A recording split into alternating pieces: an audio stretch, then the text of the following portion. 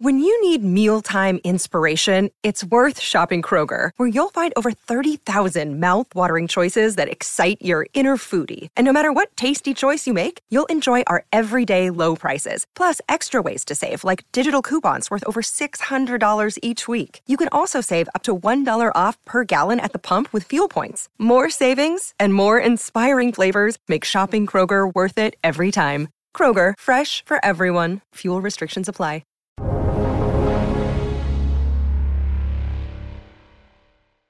Welcome to the Real Vision Daily Briefing. I'm Jack Farley, joined by the great Weston Nakamura of the Real Vision Exchange. Just to give you a sense of what's on our radar today, crude oil reached a 6-week high as OPEC predicted stronger demand going forward. I also think Goldman Sachs has an $80 price target going forward, very bullish.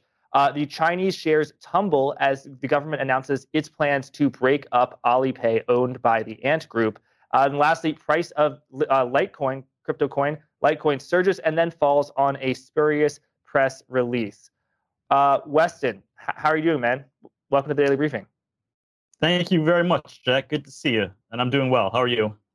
I'm doing great. Weston, today the Hang Seng, the Chinese stock index, was down about 1.5%, and it's connected to rumors, no real announcement yet, but that China is planning on breaking up Alipay, which is owned by the Ant Group company, into separate apps. So a further, yet another step by the Chinese government to sort of put its hand in the affairs of privately owned Chinese businesses. And the stock market is reacting. What's your take? I don't see how this is any different from any other, dozens of these sort of headlines, nor the dozens more that will be coming, but they certainly will be coming. And I have a lot of thoughts on them. Do you want to talk about the broader Chinese market? You want to talk about? Yeah, let's do it. Let's do it. Bring it. Okay. So first of all, I think that indeed Chinese equities are uninvestable. This is a very just basic premise, is that if you want to buy the dip in China, that's fine. You could, knock yourself out. You could do that. But you have to understand something, which is that you are not investing in capitalism. So if you're looking at, if you're saying Chinese equities are cheap, and you're comparing, let's say, valuations, forward PE or whatever it is, with U.S. tech stocks or something like that, they're two completely different playing fields. They're two different sports altogether. So I guess you can use those sort of metrics, but you're misapplying them to a totally alien sort of market and economics and social fabric and system. So that's why I can't, bring myself to buy any sort of dip. And Weston, did you always hold this view? Because, a lot of people think of China, think of economic growth. And of course, economic growth in China has been robust for, close to 30, 40 years, the Chinese miracle. But if you actually look at something like the Shanghai Composite Index, it topped in 2007 or 2008, and it since hasn't made a new high. So if you bought it then, investors would not have done well at all. How do you square this sort of rapid economic growth in China with the fact that investments are just not performing nearly as well? Well, I guess in this way, the Chinese market is similar to all others, in which the stock market doesn't reflect the broader economy. I wouldn't say all investments are doing well. For example, property at one point was doing spectacularly well. These days, not so much. But not at all. At one point it was. And then you have this little problem of Evergrande Group. And that is by no means a little problem at all. It's actually a very serious problem. Let's put a chart of this up. This is a chart that you made of I believe, the equity price. Can you see this chart and break it down for us? Yeah. So that was not that it matters. That's not updated for a few days, but it looks the same. It's a multi-year chart. That's when Evergrande. So China Evergrande has been on my radar for some time, and it's really been on my radar right now. And it should be on. I know there's a lot of people who think that it doesn't matter. It's not systemic. It's closed capital account. Doesn't matter. It does matter. And here's why. So that chart is when China Evergrande Group broke below their IPO price. it should be far below the IPO price, because the IPO is when things are looking promising, like on the up and up. So it should be far below. Bonds are trading at 20 cents, or actually now they're at 30 cents on the dollar. Seems like 30 cents too much. And why is this essentially happening? And then Moody's and Fitch, like, they consecutively downgraded, and that's totally irrelevant. And that's, that means nothing. But what does matter is the Chinese credit rating agency, when they downgraded China Evergrande bonds, now they are no longer eligible to be held as collateral. And China Evergrande is it's the world's most indebted developer. It's $300 billion of liabilities, 300 billion USD of liabilities. This is a situation that is deteriorating by the half day, or the hour almost, and they're scrambling to basically just make their interest payments, not even their principal, they're just interest payments on a short-term debt. No one's going to lend them anything on, for the longer term. And it is indeed systemic for many reasons, but it comes down to it's kind of like the Archegos situation, where you don't know who's holding what, so you don't know who has exposure to this. And let's say it's only onshore Chinese investors, and it's not. But let's say it is. Okay, great. I don't care about Evergrande. I care about what do people who care about Evergrande also care about. In other words, where do we crisscross? Where are we both holding something long, in which you're going to have to get liquidated out of your position that I'm holding because your malinvestment in something like Evergrande or one of its many peers, for which dominoes could sort of fall. That in itself is systemic. There are several other reasons why as well. There's if you look at that same chart of the chart of the equity long term, if you just throw USD CNY on it, the yuan, you'll see that it trades inverse to the Evergrande stock price until about June of this year, and then they both actually trade directionally parallel to each other, which is downwards. And that's a very curious sort of thing. Like, what, it's very strange timing. It also happens to be that the PBOC, the People's Bank of China, the central bank, they are the ones who fix the yuan rate every day. They would also be the ones who would have to do a bailout of Evergrande should it come to that. And those things are not, independent of one another. And so if Evergrande is actually having an impact on where PBOC is fixing the currency, then that in itself makes it already systemic. Just because it's not a problem, it doesn't mean it's not systemic. But that is having an impact on a significant FX pair. So there is systematic, contagion, if you will, or importance to this company, and everyone should be very much aware of it. Yeah, the details of this, Weston, really are remarkable. Now, in the U.S. and Europe, everywhere around the world, there's always Mickey Mouse accounting when it comes to this sort of things. But this, I think, really is something new.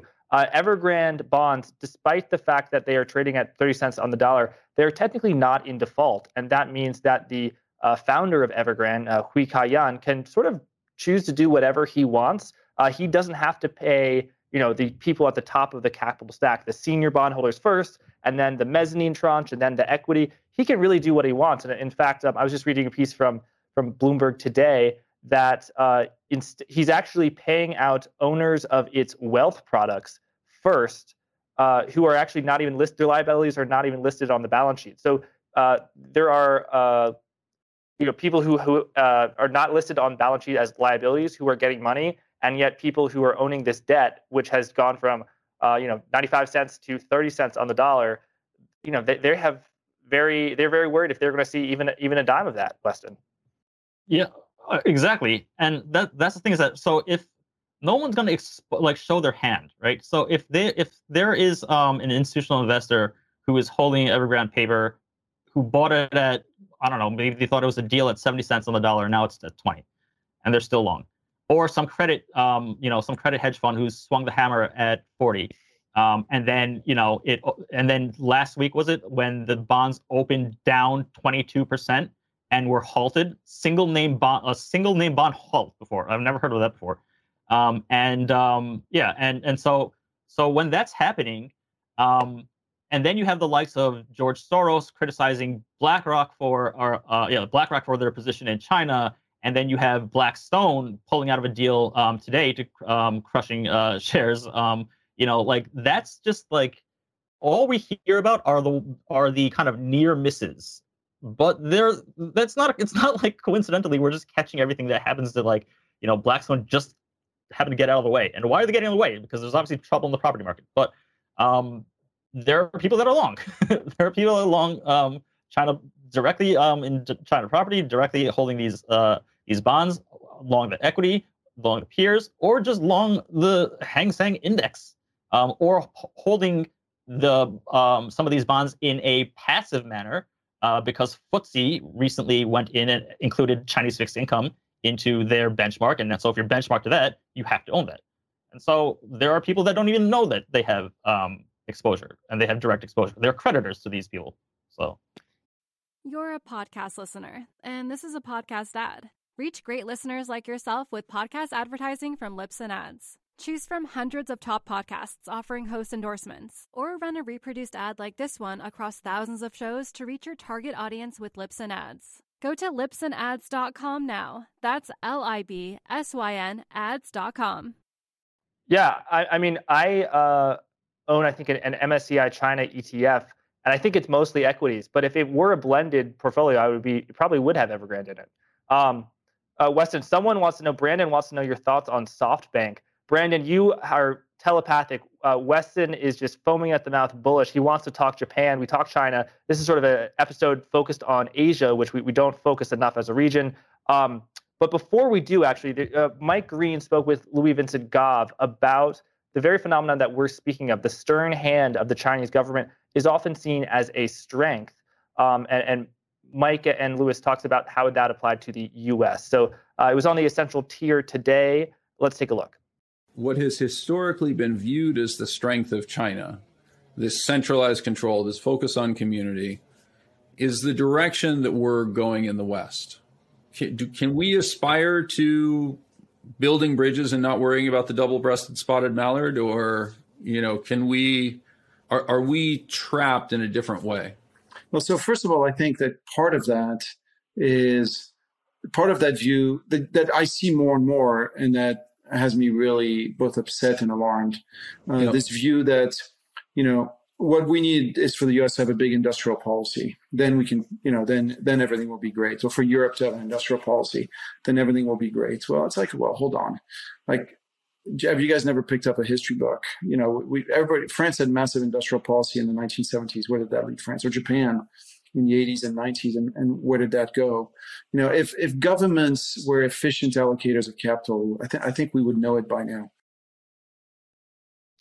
Weston, I feel like we've covered China a fair amount of coverage, but Weston, I know that you've got some thoughts on Japan, and I promised you that I would give you ample room to share them. I know there's been a political development as well. Just tell us about how you're viewing Japan.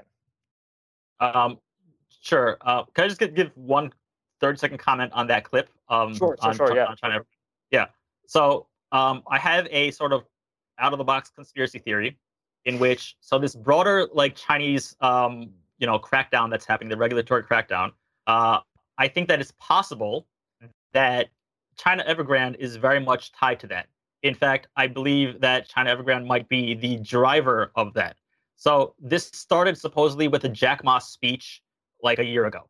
One Jack Ma speech did not turn into no more video games, right? Like it didn't snowball that way. So what I think is happening is that Xi Jinping is why is he so pressing so hard on why is he going industry after industry and relentlessly just bringing the hammer down on the tech sector, on the education sector, on whatever it may be. And what I think he's doing is that he knows that sometime in the near future, he's going to have to bail out Evergrande. And when you bail out the Evergrandes, and when you do stuff like that, because he sees he's not blind, he can see around the world. When you do that, and you basically have a Lehman or an AIG moment, which is what this would be, that's when pitchforks come out. And this is something that Xi Jinping cannot have. You cannot have unrest. You cannot have populism boil up. You cannot have 1.3 billion overworked and underpaid, Chinese citizens, all of a sudden get this sentiment of let's burn the house down, which is what Brexit was, which is what Trump was, which is what happens, in anywhere. It's not a socialist thing. It's not a capitalist thing. It's a small group of privileged people who get government bailouts and handouts at the expense of the masses. That pisses people off. And so what he's trying to do, I think, is that he's trying to hammer down, he's trying to flatten out the wealth, close the inequality gap. And he's doing that to hedge himself, to front run populism, so he can be a populist leader, so that when he has to do this big, disgusting bailout of what was once the richest person in China, the CEO of Evergrande, when that happens and Evergrande's stock pops like 20% on that kind of news, and foreign, emerging market credit hedge funds get wealthier, he won't have pitchforks coming after him. So I think that this is the broader thing. And if you look at the chart that you have of Tencent versus Evergrande, they kind of are moving in inverse. So what that means is that this is another reason that I can't go long equities, because can't go long Chinese equities, because obviously if Evergrande goes down to, if it becomes worthless, then that's going to crash the entire financial system in China, and then some probably. But if good things happen to Evergrande, as in government rescue comes through, then Evergrande stock is gonna pop, and the bonds are gonna pop as well. And when Evergrande securities go up, that's gonna piss off a lot of people in China. And so therefore, you're gonna see every time something good happens to Evergrande, something is going to come out of left field again and smash down the tech sector or the whatever sector. Some other rule is gonna come out. And I've been paying attention, and it's actually been happening in that kind of succession. So if you want to see, if you want to get any rhyme or reason for what's kind of going on, try paying attention from that angle. That's my theory. That's so interesting. So I mean, the analogy is very apt between something like AIG or Lehman Brothers and Evergrande, where they were enormously successful, but they were their prosperity rested upon essentially a house of cards. And now that Evergrande is plummeting, it kind of has to be bailed out, because as Darius Dale pointed out, I think last week, 4/5 of private debt is owned by banks. In the U.S., it's much less than that after the Great Financial Crisis. It's owned by hedge funds, credit funds, mutual funds, non-bank financial entities. But in China, it's all in the banking system. So if it goes kaput, you could see some serious ripple effects, some serious contagion effects. So, Weston, what you're saying is that if Evergrande is going to have sort of an AIG type bailout, Xi Jinping wants to forestall and occupy Wall Street by, being very harsh onto Chinese tech companies, which are owned by, typically very wealthy people. Exactly. It's imagine you had $180 billion bailout of AIG, and then Hank Paulson, former CEO of Goldman, then Secretary of Treasury Secretary, smashed Goldman down, stock down.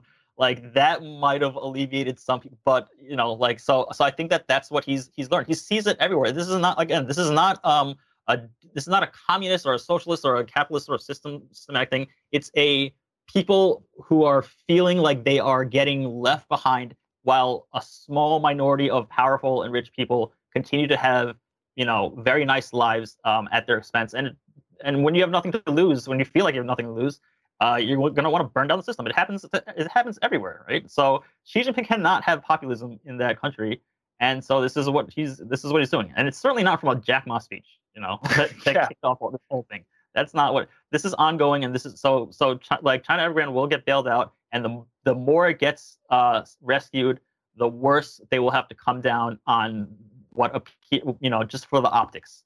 Yeah, and for investors looking to play this, they could catch the falling knife in the K-Web, the Golden Dragon Index. That's not what you're doing. They could try and short China. That is sort of piling on that trend. One alternative way to play it, I actually spoke with Vincent Deluard today on Real Vision Live, who talked about why he's extremely bearish on the European luxury sector, such as LVMH and other luxury brands, because about 50% of their revenues come from China. And guess who's not going to be wanting to buy any $1,000 purses or perfume or sunglasses if this sort of crackdown on Chinese elites continues? I would say the Chinese elites. But Weston, that we've talked about China. Tell us about Japan. Why are you feeling the way you're feeling about Japan, and how does it relate to the Prime Minister's announcement? Yes. Okay. So this is a rare moment for me, despite me being in Japan. I think that 100% of the time people hear me on the daily briefing, I'm criticizing Japan. I am basically have been pounding the table to be long Japan equities since September 2nd, Friday, September 2nd at 12:30 p.m. Japan Tokyo time. Because great. We can put some of these charts up as you talk. Yeah, shortly before 12:30 p.m. This was during the between the AM and PM the AM during the lunch break when there's no trading going on. Prime Minister Suga comes out and gives a 4-minute, I guess you could call it a press conference, in which he announced that he's not going to be up for re-election in a month for the LDP for his party's election. Essentially, he's stepping down. He's resigned, and at that moment, like that, I was kind of prepared for that kind of scenario should that happen. And I executed trades. It was very rare for me to do it off exchange, but I had to because I thought that at the open, I'm just gonna miss it. 12:30, market open, reopen. Nikkei and Topics are up 2%. The Topics goes through a 30-year high. The Nikkei and Topics have not stopped going up since then. I think they're up about 6%, 6.5%. Whereas the S&P is what flattened down. The DAX, the Euro stocks, like everything else is basically kind of like not really doing anything. Explain that. What was on screen just now was the E-minis. That is S&P 500 futures. So it's very similar to the S&P. Sorry, Weston, go ahead. Yeah. So that chart, you could see exactly the moment that happened, right? So that upside is so here's the long case. Here's the bull case for Japan. Stocks go up obviously when there's good news, but they also can go up when there's the removal of bad news or the removal of something negative. Prime Minister Suga is something negative, hence the index, hence the Nikkei basically being the worst performing index outside of Hong Kong and China year to date. It's been basically flat, whereas every other major index globally has been hitting all-time record highs. S&P, obviously, NASDAQ, Eurostoxx, DAX, UK, Australia, Korea, everything, right? Japan is not. Wasn't even at year-to-date highs at that time. So what you have is the removal of like the negative. Okay, so that's what's happening right now. Then you have an additional actual market support, which is Suga's successor, and expectations of major fiscal stimulus coming in, regardless of what the end of September election outcome is, regardless of who it is. That's what the expectation is. And so that's an additional positive. Then you have monetary policy. Not only is the Bank of Japan easing, but they are easing they're taking out uncertainty. Every other major central bank and region in the world really is currently debating whether or not the inflation that exists is transitory or is it more long lasting. Japan has had 10 consecutive months of declining CPI. There is no inflation here. There's that problem doesn't exist here. And if that problem doesn't exist, there is no taper risk. The Bank of Japan remains fully accommodative, whereas the Fed, the ECB, the Reserve Bank of Australia, New Zealand, Bank of Korea, they're expected to tighten, or there's just policy uncertainty. So there's that going for Japan. Then you have the relative underperformance, like I was saying before. Valuation multiples are basically at, not that I care about this metric, but it's like 14x for forward P for Nikkei versus like 22 for the S&P. I don't care, but people who are going to be long Japan are going to use that as an excuse, so therefore I do kind of care. And then finally, you have basically you have this is the only major liquid market left where foreign investors are underweight. The Japanese investors are also allocated overseas, so nobody owns Japan equities until this past week and a half or so. So everybody is underweight. this index, this large liquid index that is comprised of names that are not some obscure names. This is like, Sony, Nintendo, Toyota, SoftBank, all not these are major, companies, right? And you have a cheap yen, you have monetary policy support, you have political stability for once, as opposed to German elections that are coming, French elections, U.S. Midterms, U.S. debt ceiling, all of that.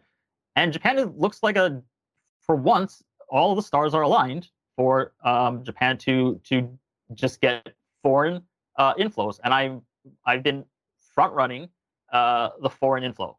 And the foreign inflow, you have to understand, is that nobody buys Japan out of greed. They buy it out of fear. Like, this is true fear of missing out. They buy Japan because if they don't buy Japan, they feel like they're going to get fired. And you're going into the last, you're heading towards bonus season. If you're not performing at like 25% up on the year, beating the S&P, you're going to be fired. So this is your last chance. Like, so the reason you weren't long is because you probably were waiting for a pullback the whole time and it didn't come. So you're going to get fear buying into Japan. Now, this is not forever. This is not sticky. This is the most disloyal capital ever. But for now, there will be inflows into Japan that will push the index higher. You're a podcast listener, and this is a podcast ad. Reach great listeners like yourself with podcast advertising from Libsyn Ads. Choose from hundreds of top podcasts offering host endorsements, or run a reproduced ad like this one across thousands of shows to reach your target audience with Libsyn Ads. Go to libsynads.com now. That's LIBSYN ads.com. And Weston, so you say that this is a short-term trade.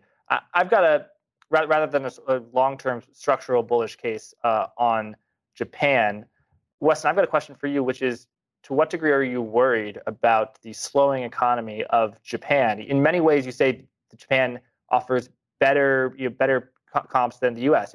It's politically stable, whereas in the U.S., politically stable, but we have all this infrastructure spending, uncertainty around tapering. You don't have the problem in Japan. So I see that comparison. But I'd say, like the United States, like Europe, growth is slowing in Japan. Not economic activity is slowing, but the rate of growth itself is slowing. And that typically is a bearish signal for risk assets, particularly those that are hinged to cyclical things like a copper mine, for example. So to what degree are you worried about that, or are you not worried about it?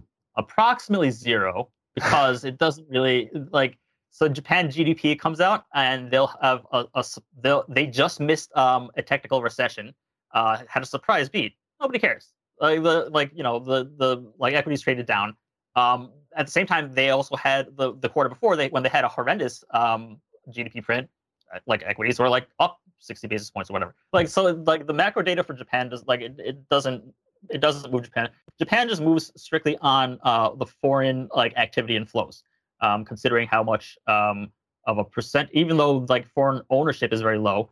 And then you have the topics breaking through to the 31 year high today. So today is a perfect example. Today Japan was actually trading cash session. It was trading in the red until 30 minutes before cash close, and suddenly you got a ramp up, and you have a close into the green, and topics hit another 31 year high right at the last 30 minutes. That kind of behavior, that kind of buying is foreign institutional long only behavior, of buying pattern. Get me done in last 30 minutes. And so you're just gonna have flows coming from everywhere. I think there's 4 trillion worth of money market funds, record parked away. So you're gonna have there's plenty of ammo out there. And then, but going back to what you're saying about France too, if you want to play it as a long short, you can certainly do it as a long Japan, short Hong Kong, or China. You can do it against the S&P, but my preferred DM of choice would be against the CAC 40 for the exact reasons that you said, because that is a China trade. The shorting France is absolutely a China trade. So, yeah. Okay, thanks for that. And how about SoftBank?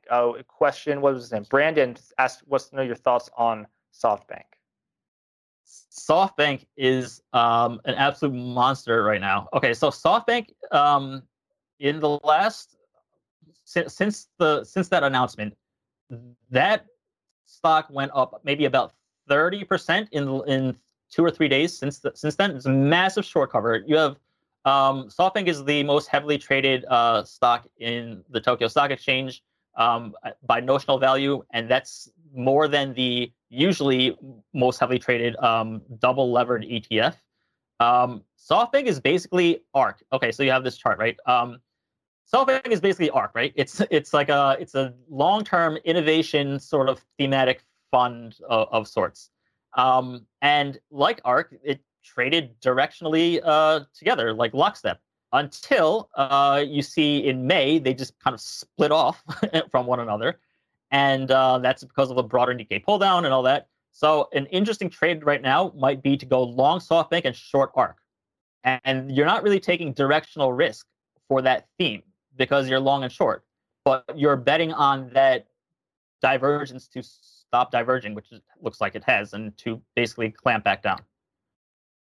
Yeah, so it's both both funds have exposure to sort of moonshot, extremely high growth stocks, and the way that they pay for that is they're very richly value-based price to sales, price to earnings. So the idea is, you go long SoftBank, which has gone down way more than ARK, and you go short ARK. That's very interesting, Weston. We were running short on time. One of them falls, so the other one goes up. It doesn't matter, Yeah, Weston. By the way, you posted something on the Real Vision Exchange where you posted about correlations between Cardano and the S&P 500 and the commitment of traders on the Japanese yen and Bitcoin. And it's also interesting. We don't have time to cover it now, but let's just go from one question from the Real Vision Exchange. Manish wants to know, hi, Weston. Your views on the S&P 500 moves based on implied versus realized volatility were very informative last month. I was wondering whether you expect to see a similar dynamic to play out at the expiry at the end of this week. Okay, so that wasn't historical vol versus implied vol. That was, I think you're talking about the VIX 2-month, 1-month spread, the front end of the VIX curve. When that spread widens, the underlying index S&P goes up. When it collapses, so when the price of the front month futures VIX and the second month futures VIX, when those prices start to converge, then you get a decline in the S&P, and that's because when the front month VIX is rising relative to the later month, it means that there's more imminent volatility ahead that will abate sometimes, in the soon to be later future. So that's why that happens. Do I think it'll happen this month? I don't know, because it's not as obvious as it was the last time when I had the market's going to fall on Wednesday, whatever the date was. But because the positioning in UVXY is not as extreme, but the spread isn't that extreme right now. So I don't expect it to, based on those reasons. But it makes okay. Thanks for that. To everyone at home, Weston is a very smart person. So if some of it went over your head, don't worry, you're not alone. A lot of it went over my head as well. We will be posting the exchange link in the description so you can see all of Weston's charts. Some of the ones that you've seen today, but not all, as Weston has so many more, probably about 15, I would say, as well as the comments from the other Real Vision members. Weston, do you want to quickly tell viewers just a little bit about the new changes that the exchange has made? Sure. So this is, much the work of Farrell Murphy and, Peter Picasso, who's familiar with the Real Vision Daily Briefing. Farrell doesn't get much of airtime, but she deserves a shout out. It's basically a redone version, because we had a lot of issues with the older version where if you hit the back button, you lose all your work, and there's a lot of basic sort of MySpacey things that we had to kind of clear out. And right now it's kind of going through a stage of where, like Facebook, when they would just all of a sudden change the entire platform overnight, and people would get pissed off, but then you get used to it and forget about it. So I think that we're going through that kind of stage right now where we're just getting accustomed to it. But there's a lot of great new features, and I encourage anyone to please just join, because the exchange is not a bunch of servers with a bunch of code and a new platform. The exchange is the people within the exchange interacting with one another. So yeah, and I think a lot of people watching, definitely me, are very into financial Twitter because they get to interact with like-minded people who are into similar things, whether it's equity, credit, volatility, crypto, whatever. And Twitter is great, but a lot of it, sometimes you don't want to share it with the entire world, because then, you say, if you apply for a portfolio manager job 3 years later, they're like, oh, you posted this in 2017. So the Real Vision Exchange is much more of an interior thing where it's just the Real Vision members, what you call, Weston, the hive mind.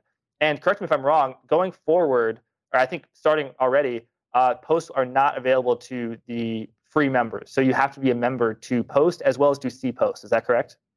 That is correct. Well, not for everything. So select things that we choose to release to everyone. That's But for everyone, for the most part, by default you're blocked. You're blocked. Yeah, and it's true. Like the members are basically like, we are all completely different, and we have nothing to do with each other except for the fact that we are all signed up to Real Vision. So we are all proactively taking steps to learn about finance, and that's the one thing that we have in common. So that's an amazing group of people to have 100% of the cohort of. So, yeah, right, definitely. So thank you, Weston, so much for joining us, sharing your thoughts on Japan and Asia as well. If, by the way, if you're watching this, you said it's great you covered the world because it's too much U.S. often, but I wanted to learn about Europe. Definitely check out my interview with Vincent Deluard. And speaking of Plus, Lily Frankus will be back on Wednesday for a Real Vision Live. On tomorrow's Daily Briefing, it will be Tony Greer and Maggie Lake, so stay tuned for that. Thank you again, Weston, for being with us, and thank you everyone watching at home. Have a great night.